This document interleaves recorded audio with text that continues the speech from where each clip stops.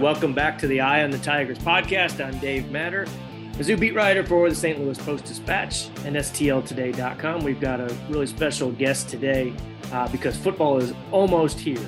We are just about a week away to Missouri's opener, September 1st, next Thursday against Louisiana Tech. And we're really fortunate to be joined today by Howard Richards, the one of the voices of the Tigers, one of the radio voices.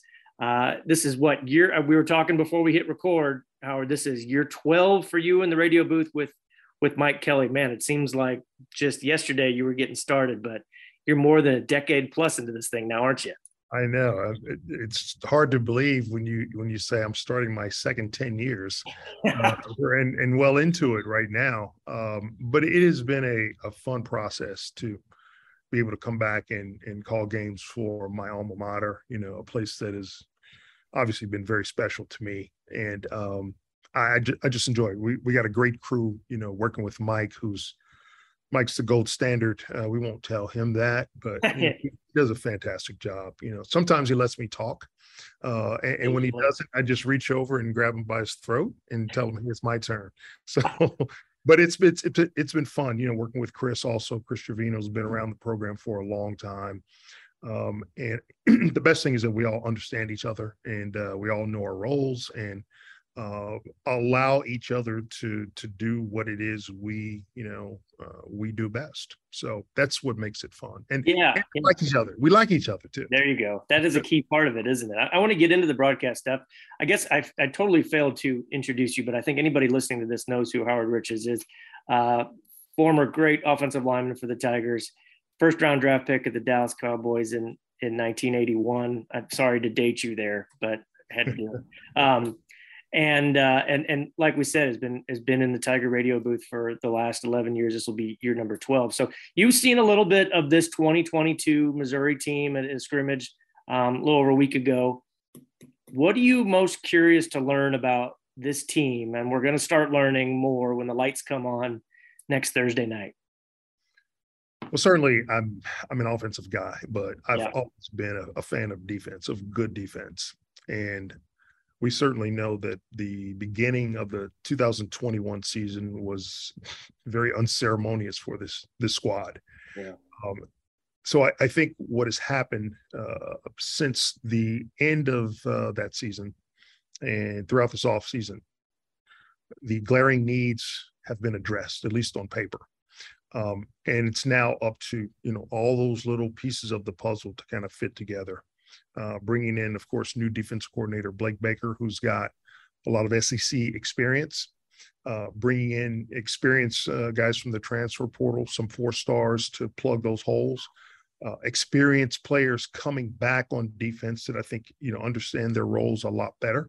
The biggest thing is avoiding injury, but I think, you hire an edge rush coach to, I think, give more attention to where it's needed most along that defensive line. I think the defensive line, from what I've seen thus far, they're starting to look more like an SEC defensive line. Yeah. And that, it takes a while. It's not something that has been able to be accomplished overnight, but I think Missouri's getting there. And that's what I think I'm most excited to see, how the defense recovers from last year, but what kind of how fast can they start this season? Really, really significantly reducing big chunk plays, but also finding ways to force turnovers and getting the ball into the hands of the offense. I'm probably less concerned about the offensive production. Naturally, there's some change in the offensive line, which you can't do anything offensively with success if you don't have a good offensive line. But they return some guys with experience.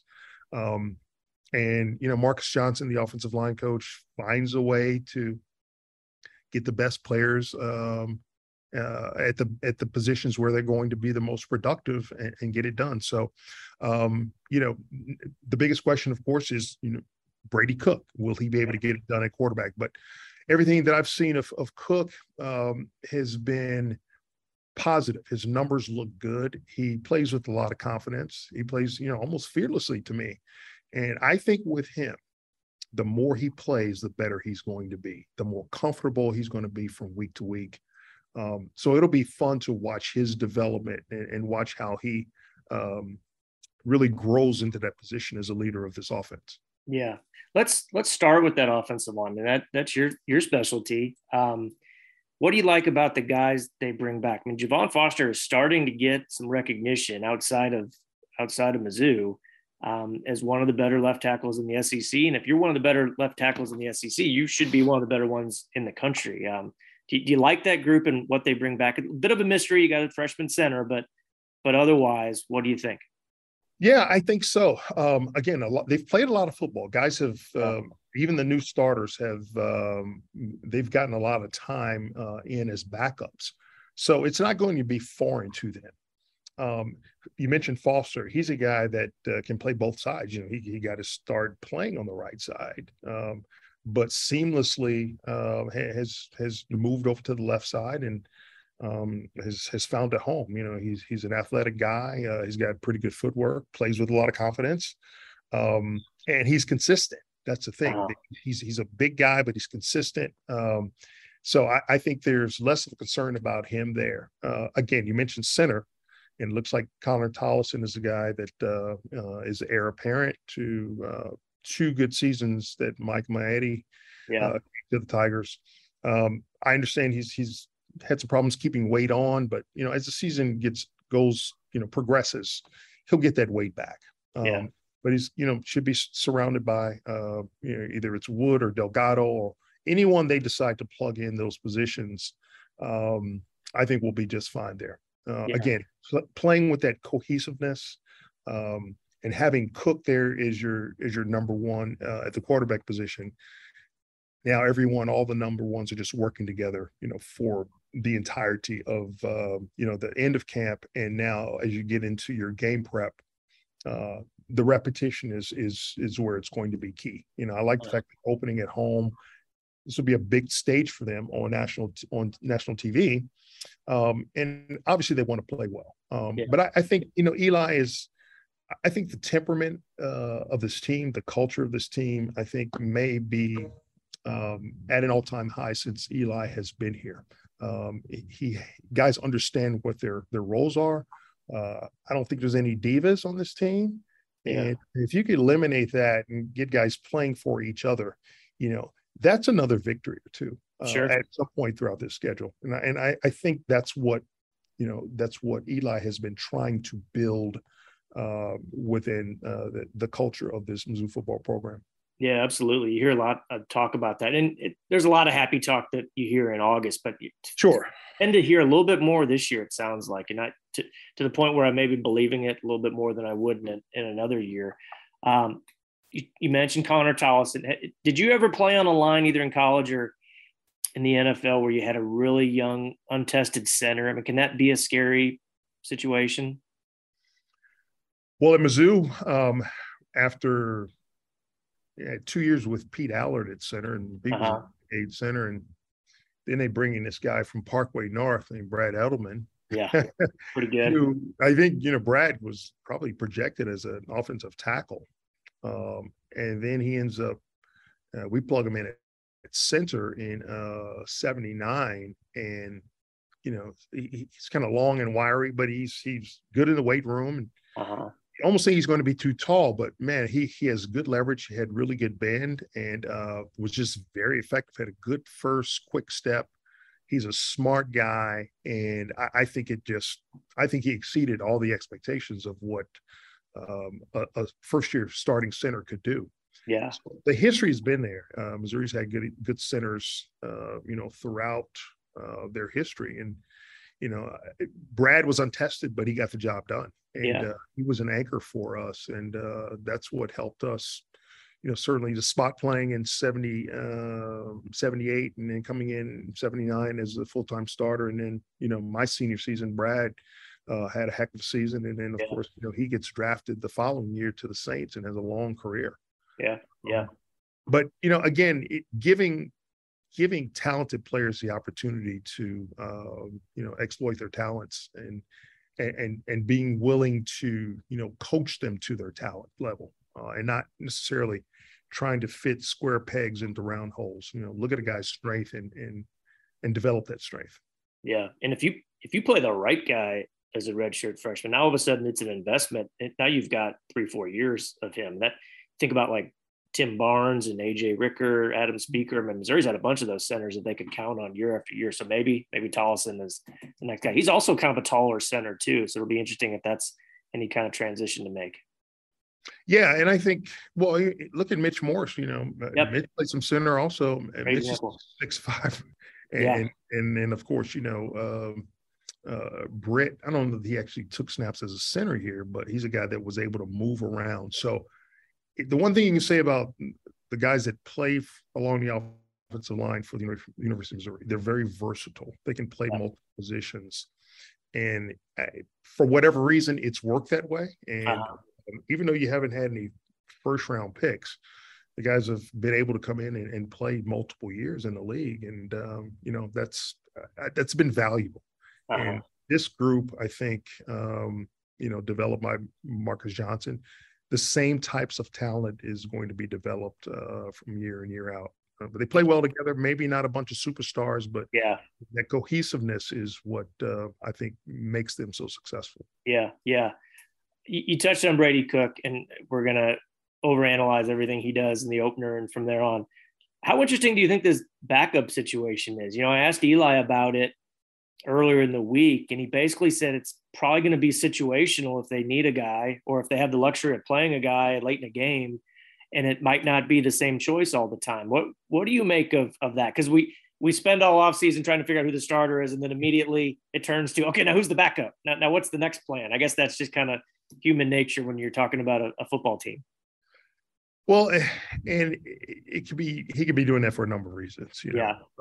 Maybe it's to satisfy a guy like Tyler Macon to allow him to, not be discouraged by saying you're the number 3, or you can battle it out. Maybe this week you're number 2, but it's going to be a constant battle for the backup spot. But a guy like Sam Horn, as we know, can play in up to 4 games, and my guess is that Eli will try to spot play him as needed to see what he could do, but not. I don't know that you want to play him beyond 4 games if you don't have to. So you hope Cook can go the distance, and that you can spot play whoever it is that ends up backing him up. But a guy like Horn, who's extremely talented, looks like he's been on an SEC roster for some time.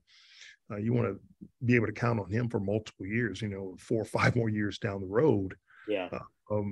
Without expending him and going past 4 games this season.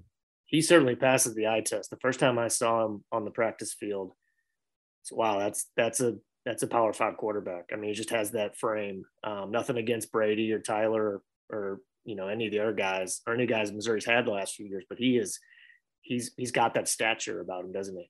I totally agree. He just from looks alone, he looks like he's SEC ready, no doubt. And if the other half even kind of meets that eye test, then Missouri's going to be well situated in the future. Yeah, for sure. All right, we've gone like 15 minutes and haven't mentioned Luther Burden's name, which I don't think is allowed in media podcasting with Mizzou. But you're in St. Louis. You've probably heard the buzz for the last few years. What's a fair expectation for this guy as a freshman, but also, the number 1 receiver, freshman receiver, or number 1 receiver prospect in the country who's going to start? We know that he'll touch the ball a bunch probably, but what's fair to expect from him? Well, from a fan perspective, and this is what I would like to say to people, is like, don't expect this one person, this one player who is extremely talented, to be this savior for Missouri football. He's a freshman. There's so much more for this guy to learn. And he's surrounded by really experienced receivers in that receiver room that have actually played a lot of football here. And they're going to be counted on to be productive. And I think the more productive they are, it takes that burden off of Burden, if you will. And he doesn't have to be counted on to do everything, to do too much. And then you can, I think you have a way then, if your other guys are producing, Burden becomes that much more valuable, right. To, draw up things that you normally would not draw up for your number one guy. You can move him around a lot, and depending on how teams cover your other receivers, you can do some special things with him. Listen, he's an athletic guy. He makes some acrobatic catches. I don't know that he's got top end burner speed, but I mean, he's probably as fast as the average receiver that's going to line up for any team. Yeah. But what he does after the catch is, I think, the thing that makes him so special. And you hope that he gets a bunch of chances. And the biggest thing is, how do you satisfy a group of hungry receivers? So obviously you got to have protection up front, and you've got to have a quarterback that can, focus on all the things he needs to focus on, not key in on one guy all the time and spread it around and satisfy, all those hungry guys that want to get their hands on the football. Right. But I think Burden, if he lives up to the hype, then he will be a dynamic receiver. And it's been 10 years since Missouri has had the number one receiver in the nation, going back to Dorial Green Beckham. Right.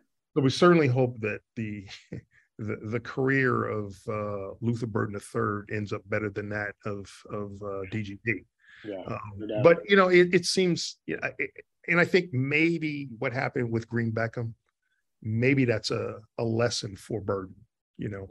Listen, a lot of high expectations, but man, if you do the things that you're supposed to do, you're going to be beloved. Right. It's up to you, how you carry yourself. But you got to take care of the priorities. You got to go to class. You got to stay eligible.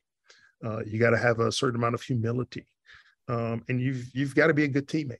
I mean, if you do all those things, and he's going to, however long he's here, he's going to have success, and he's going to contribute to the success of this team offensively. Yeah, I'm with you. I think this receiver group has a chance to be really good if there's some balance, and that everybody's got to check the ego at the door. There can't be any griping about I didn't get enough touches, because you can all benefit from the attention that each other get. And I think that I reminded all the time to that 2007 team that was loaded with NFL guys. You had Jeremy Maclin, Denario Alexander, you had the two tight ends, Tommy Saunders, Will Franklin.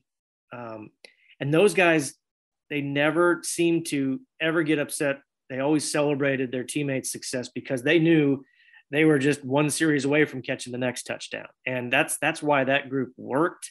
And I think they're the standard bearer for any Missouri receiving corps, I think, until the end of time, probably, because they were so talented. But it wasn't just the talent. It was, they were really selfless guys. And they also had a quarterback who was completing about 70% of his throws to him too. So I think that's the gold standard. Can this group match that? Who knows? We're getting way ahead of ourselves, but yeah, it'll take some selflessness, because I think there's a lot of talent in this group for sure. I do too. And the guy, I don't know Burden at all. I mean, I've met him, but I know the other guys a lot better, and they all have that mindset. I think they're all very selfless, humble guys. Led, of course, by Bear Bannister, has been here 10 years, it seems. Yeah.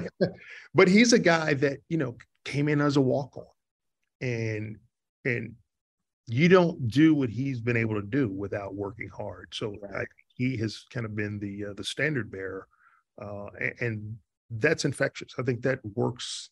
That spreads throughout the room. Everyone sees what he's been able to do, coming from nothing.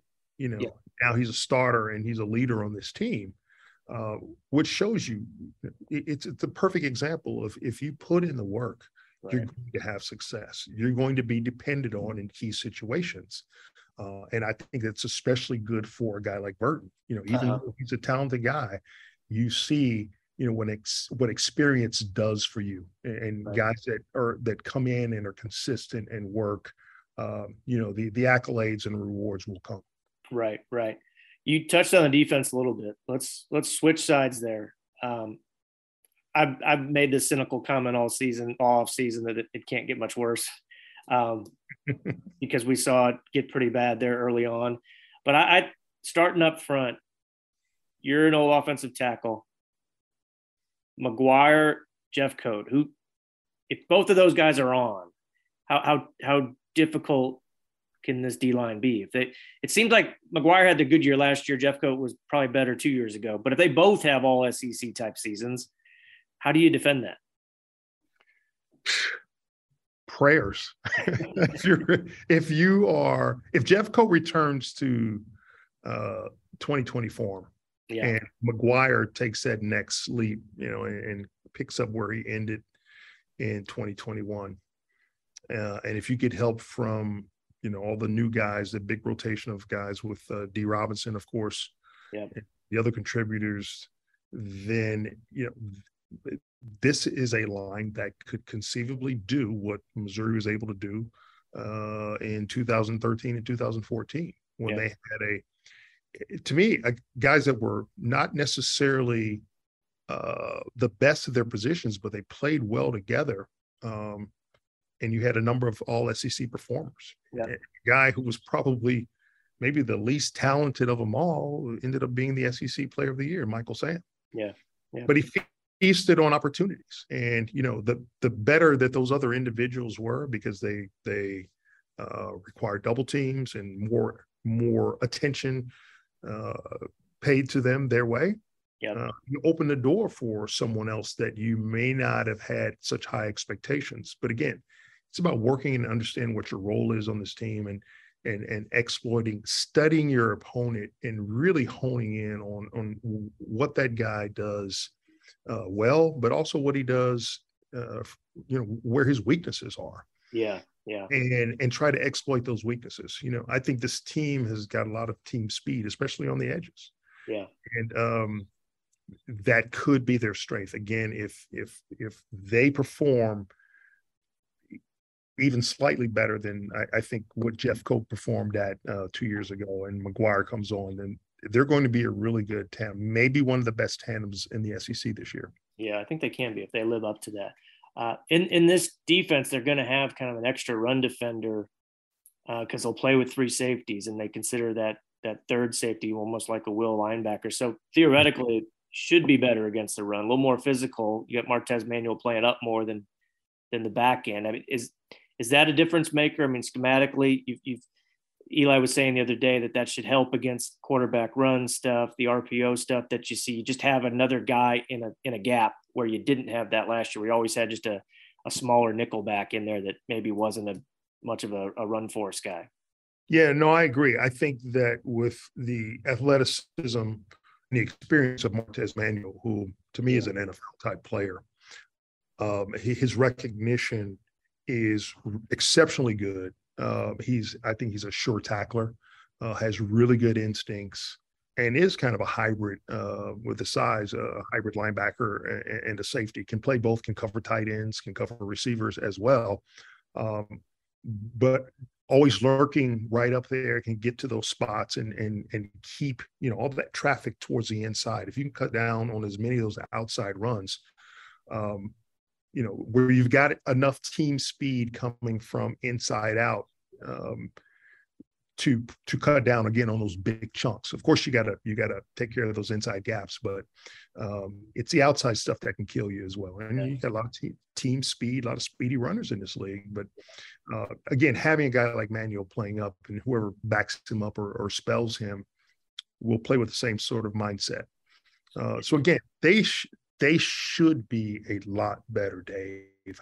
I'm counting on that. I really do believe, and I think, from a team standpoint, looking back on how poorly they played early in the season, I think they all want to get off to a fast start. They understand, hey, we can't do this again this year. Right. We've got to be better. And, if we want the stands to be filled, we've got to play better also, especially on defense. That's a great segue. You've been in the booth for the entirety of Missouri's time in the SEC. There's been some seasons where Missouri's just gotten off, they've kind of stumbled early, and that definitely impacts kind of the bandwagon element of the fan base, and it impacts the crowd. And not just this game against Louisiana Tech, but then you've got the K-State trip, you've got the Auburn trip. Just, it goes without saying you want to get off to a good start. But just how pivotal do you feel that is for this team, this program, this fan base this year? I think if you can get an early win at K-State, that's going to be a key matchup for teams that are probably somewhat evenly matched in their respective conferences. Yeah. If you can win there and certainly come back home, assuming you beat Louisiana Tech and come back and handle Abilene Christian. Yeah. You. Now you go into Auburn with a lot more confidence. Right. And Auburn is a team that is, I think, kind of in transition.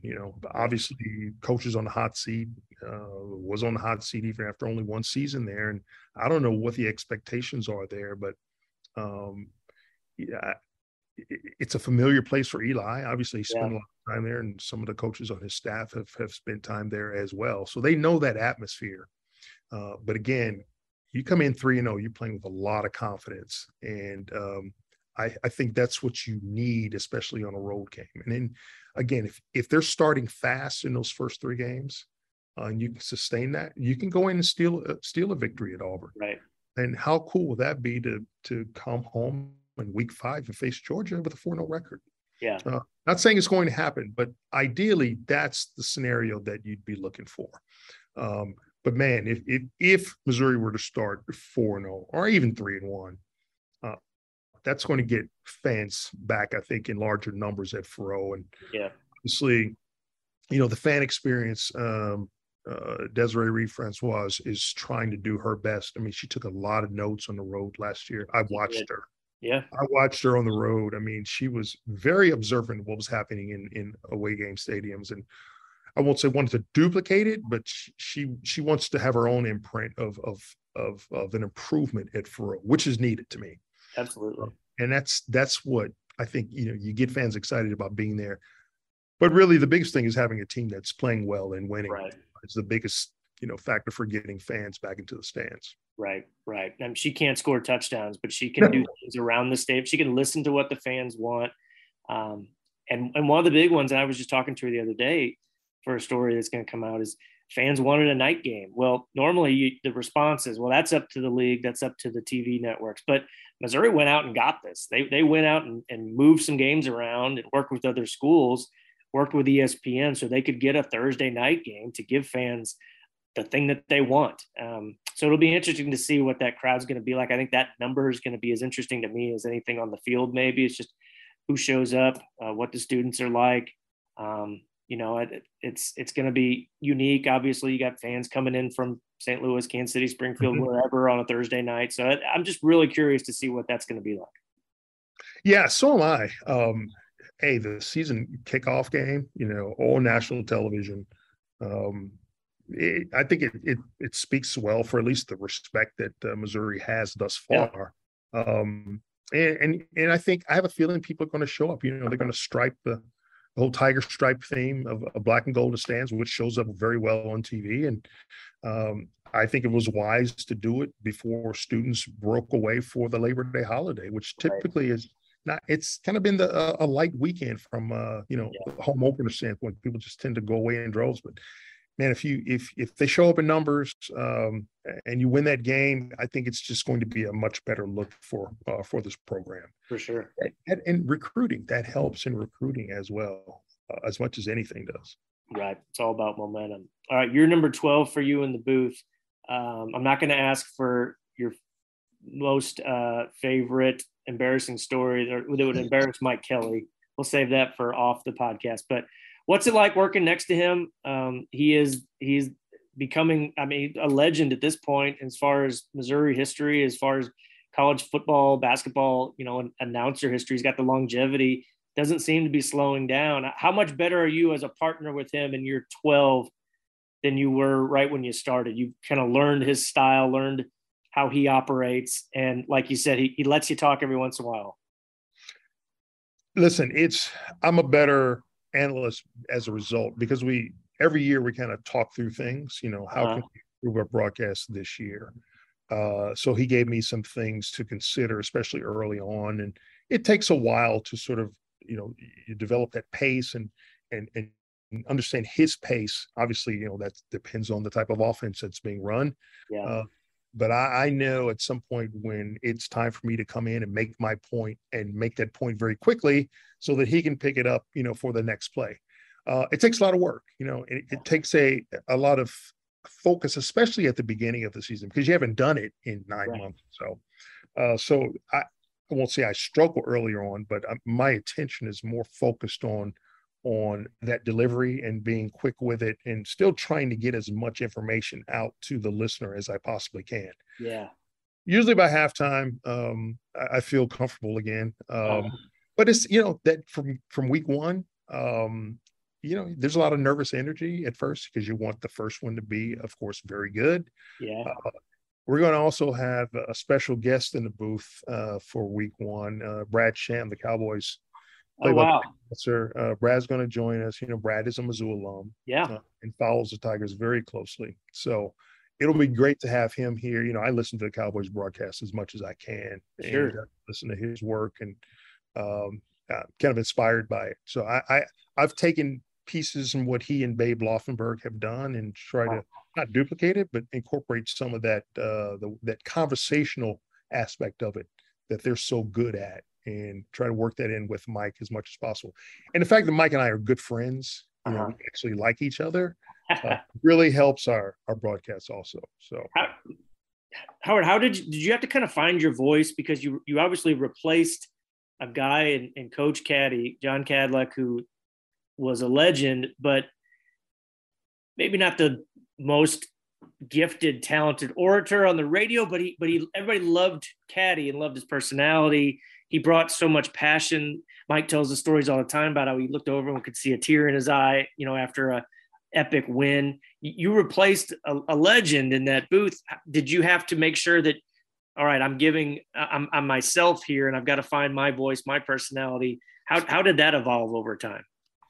Well, it started with this. I was never planning to, step into his footsteps, into his shoes.